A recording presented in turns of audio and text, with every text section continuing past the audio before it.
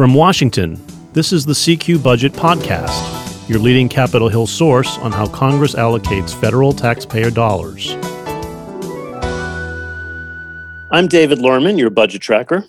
And I'm Jennifer Shutt, budget and appropriations reporter.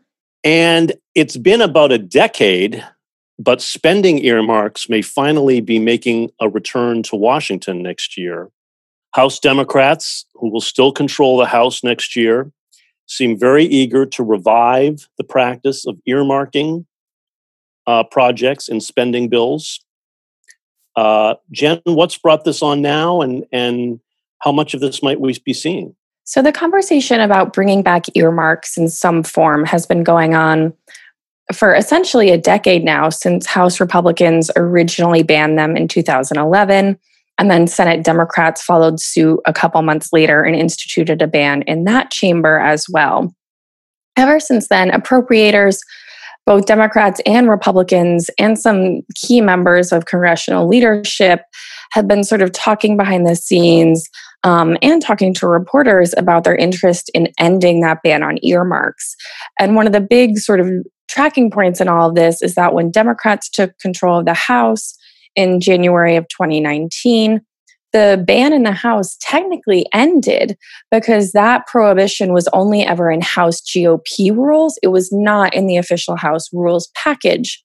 And so at that point in time, Democrats could have started adding earmarks to spending bills and authorizing bills if they had wanted to.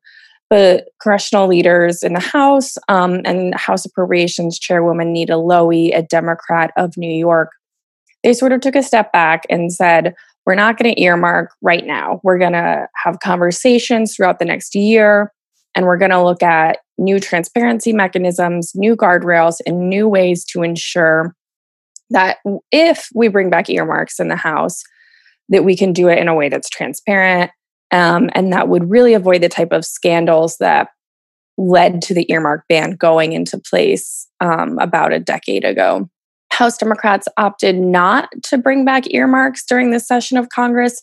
There was some concern from New Democrats and moderate Democrats that even if there were a lot of new transparency mechanisms and controls on congressionally directed spending, that just the optics of it, constituents and voters hearing House Democrats are bringing back earmarks could be a real problem during the elections this year. And so the House moratorium has sort of stayed in place in kind of an unofficial way.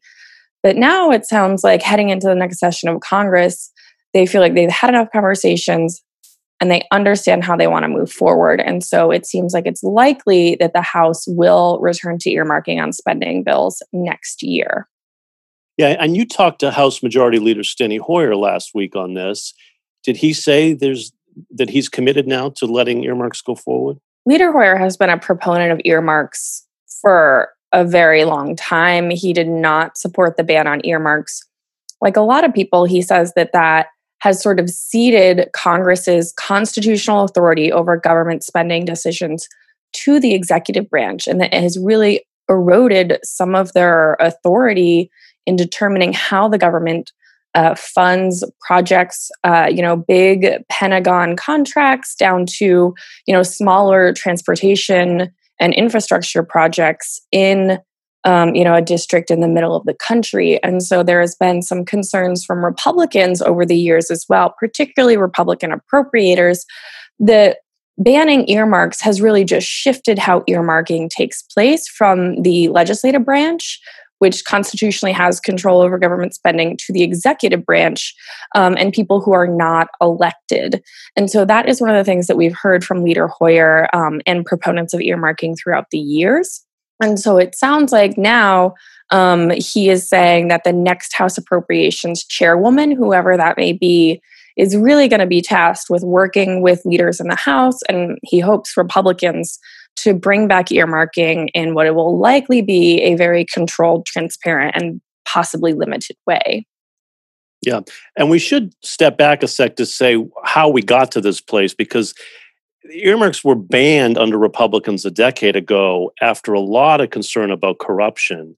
And we had the famous case back in 2005 where a senior member of the House Appropriations Committee, Randy Cunningham, of California, actually spent 7 years in prison, pleaded guilty when he was charged with tax evasion and bribery and mail fraud. And he had taken about $2.5 million worth of bribes, essentially, through the earmark process by putting money in defense bills for people who were giving him bribes. And he could also steer defense contracts their way. And that's what congressional leaders hoped to avoid by banning earmarks. But now Democrats are saying we can revive them with new safeguards to guard against that kind of thing, right? Yes. Well, before earmarks were banned by House Republicans in January of 2011, Democrats in the House did put in new transparency mechanisms and guardrails in 2007 and 2009. But when Republicans, led by then Speaker John Boehner, took over the House, there were a lot of those Tea Party conservative Republicans coming in January of 2011. And Speaker Boehner found a lot of support from them in terms of banning earmarks. Because just like you said, there have been a lot of instances in appropriations bills and authorizing bills as well that sort of grabbed headlines and just made earmarking look like this kind of backroom, classic negotiating tactic in Washington that wasn't in the best interest of government funding for projects that were merit-based, right? And so there are a lot of concerns when some of these scandals sort of came out before the earmark ban, that instead of the appropriations committees and the authorizing committees directing government resources to projects that were most in need in communities that were most in need, there were concerns that earmarks were just going to people who had amassed power on Capitol Hill, or that who were needing or who were sort of trading votes on different things. And so if the House brings back earmarking next year, it's going to be really imperative for them to show where this money is going and why it is merit-based. And also probably to make sure that it's not just more senior members of the House or Congress in general that are securing these earmarks for their districts or their states. It's going to be really important that they can show that, some new members and some, sophomore or junior members of the House are also being able to get congressionally directed funding to projects or issues in their regions that are actually supported by the community and are needed, instead of, being things like, that classic bridge to nowhere that everyone references from an authorizing bill that was going to be a bridge in Alaska that wasn't really needed. Right.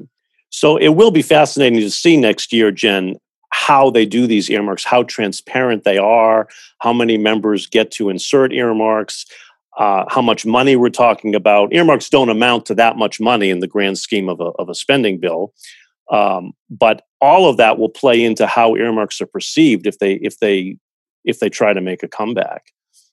Yes, and with House Republicans really eyeing trying to pick up that chamber in 2022 now, following their gains in this November's election, if Democrats in the House do choose to bring back earmarks, there's going to be a lot of pressure on that process because that even if it goes well and is sort of evenly distributed to merit-based projects and there are no scandals, if Democrats bring back earmarks in the House, it's very likely that House Republicans, particularly in moderate or swing districts, are gonna bring earmarks into the campaign conversation as kind of that classic, irresponsible Washington boogeyman, and not necessarily if it's, fact-based this time. So I think that's going to be another conversation that, Democrats in the House and the Republicans who do support earmarking are probably going to be having in the next few weeks. Yeah, of course, earmarks can be used on the campaign trail on both sides. I mean,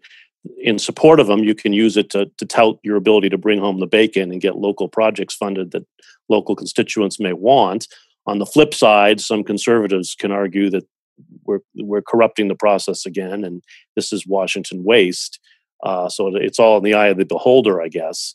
But they may be going forward in the House, but probably not in the Senate. Is that right? The Senate is complicated to figure out right now because we don't yet know if Democrats or Republicans will be in the majority next year. It's all coming down to those two Georgia runoff races on January 5th. And I think if Democrats do regain control of the Senate, if they get both those Georgia seats, it's going to be a 50-50, essentially tied Senate where the vice president, which will be Kamala Harris, cast the tie-breaking vote. And so it will be a very narrow majority. So if Democrats in the House do opt to bring back earmarks and Democrats do have control of the Senate, I think there's a path forward in the Senate. If Republicans maintain control of the Senate, if they win just at least one of those Georgia runoff races, I don't think earmarking will come back right away because last May of 2019, Senate Republicans made their earmark ban, quote, permanent. And so I think that's something that the party is really going to try to shy away from. But that could make next year's appropriations process extremely complicated if the House brings back earmarks and the Senate does not. Because then when you're conferencing these bills, the Senate technically has an earmark ban, but the final bills they're voting on will most likely include earmarks from the House, with House members being able to say, I secured X dollars for this project in my district. And senators, while they can still put out those press releases and still campaign on the funding that goes to their states, they won't directly have earmarking in that chamber. And so I think that's going to be a very kind of messy series of events, potentially. Yeah, that'd be interesting to see how they wrestle with that. If one chamber has them and one doesn't, that could be kind of sticky. And of course, in the House, a lot of this will depend on how the next chairwoman or chairman of the House Appropriations Committee handles this. And we've got a race next week to decide who succeeds Nita Lowey as chairwoman. How is that race shaping up, Jen? Yes, so it will be chairwoman because the three candidates running are all women. It's Connecticut Representative Rosa DeLauro, who chairs the Labor HHS and Education Subcommittee, Ohio Representative Marcy Kaptur, who's the top Democrat on the Energy Water Panel, and Florida's Debbie Wasserman Schultz, who is the chairwoman of the Military Construction and VA Subcommittee. And so all three of these representatives have been campaigning for over a year now for the opportunity to follow Lowey as the top Democrat on the House Appropriations Committee. And because Democrats will have the majority next year, that will be for the role of chairwoman. And they decide this next week? Yes, the House will be voting the week of November 30th to determine which of those three women will succeed Chairwoman Lowey when she retires at the end of this Congress. And all three of them have expressed support for earmarks, right? Yes, all three support bringing back earmarks. And so it sounds like that sort of bolsters what Leader Hoyer told me last week, and that it makes it seem more likely that the House does bring back earmarks next year. But exactly how they're going to do that is going to be up to whoever becomes chairwoman. And is there anything different in their style or operating manner if the committee were headed by DeLauro versus Wasserman Schultz or Kaptur? Is there anything we should know about how things might be different under each of them? So the three candidates have released various proposals for how they would overhaul the committee and the annual spending process. They do align on a few key issues. All three, like we just said, support bringing back earmarks. All three have said that they support eliminating the Hyde Amendment, which is a federal spending prohibition on abortion services with limited exceptions for rape, incest, or the woman's life. And so that is a conversation that has been, circling throughout the Democratic Party for years now and has really kind of picked up in the last year or so, because there are concerns that it is a form of systemic racism and that it sort of it takes away the choices of lower income women to determine what types of health care they access. And so that is something that all three candidates have said they want to eliminate. Now, they can eliminate it from the annual Labor HHS education spending bill in the House. But if the Senate is controlled by Republicans, or potentially even if Democrats have that 50-50 majority, it could be really complicated to remove that in the Senate, where you have, much more moderate members like West Virginia Democratic Senator Joe Manchin, for example, who likely won't support removing the Hyde Amendment. You're definitely going to see Democrats in the House, more moderate members, probably opposed to removing that as well. But depending on what Democrats in the House have as their majority margin above that 218 number, is going to likely determine exactly how they remove the Hyde Amendment. They all support sort of doing a big look at how the federal government spends money every year, trying to find areas where minority communities and women have been disenfranchised by the spending process, sort of look at that and try to find ways to, correct the likelihood that federal funding is, not exactly balanced between all people in the country. And so those are some of their similarities. They have been, targeting their differences as well. Marcy Kaptur, who is the most senior member of the panel, has been discussing that, as well as I believe she said that she's served on 11 of the 12 subcommittees. So she has a lot of experience with all of the bills. Congresswoman Rosa DeLauro is chairwoman of the Labor, HHS, and Education Subcommittee.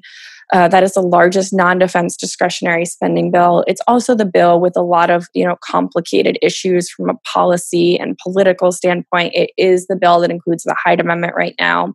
And so one of the things that she has been saying throughout her campaign is that, she has a lot of experience working with Republicans to get this complicated bill passed every year. She also has a rather close relationship with retiring Chairwoman Lowy and Speaker Nancy Pelosi. When the three were coming up in the 90s on the Appropriations Committee and sort of gaining seniority in the House, they were very close friends and colleagues, and they became known as the Delosies. And so that is something that is a bit of sort of a feather in the cap of Congresswoman DeLauro right now.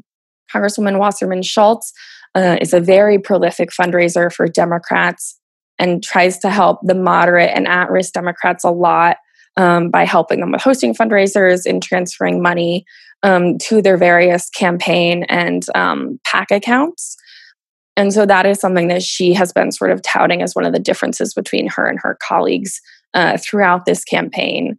And she also has some support from they all have support from key lawmakers throughout the House. So right now, it sounds like it's a relatively even race, but they do expect a lot of the campaigning to continue sort of up to that vote series, just because a lot of Democrats have been paying attention to their races up until now and are now just starting to kind of do research into the the contested committee chair races. So we will see next week who gets the gavel, and we will be watching closely for how earmarks get implemented in coming months, if they do.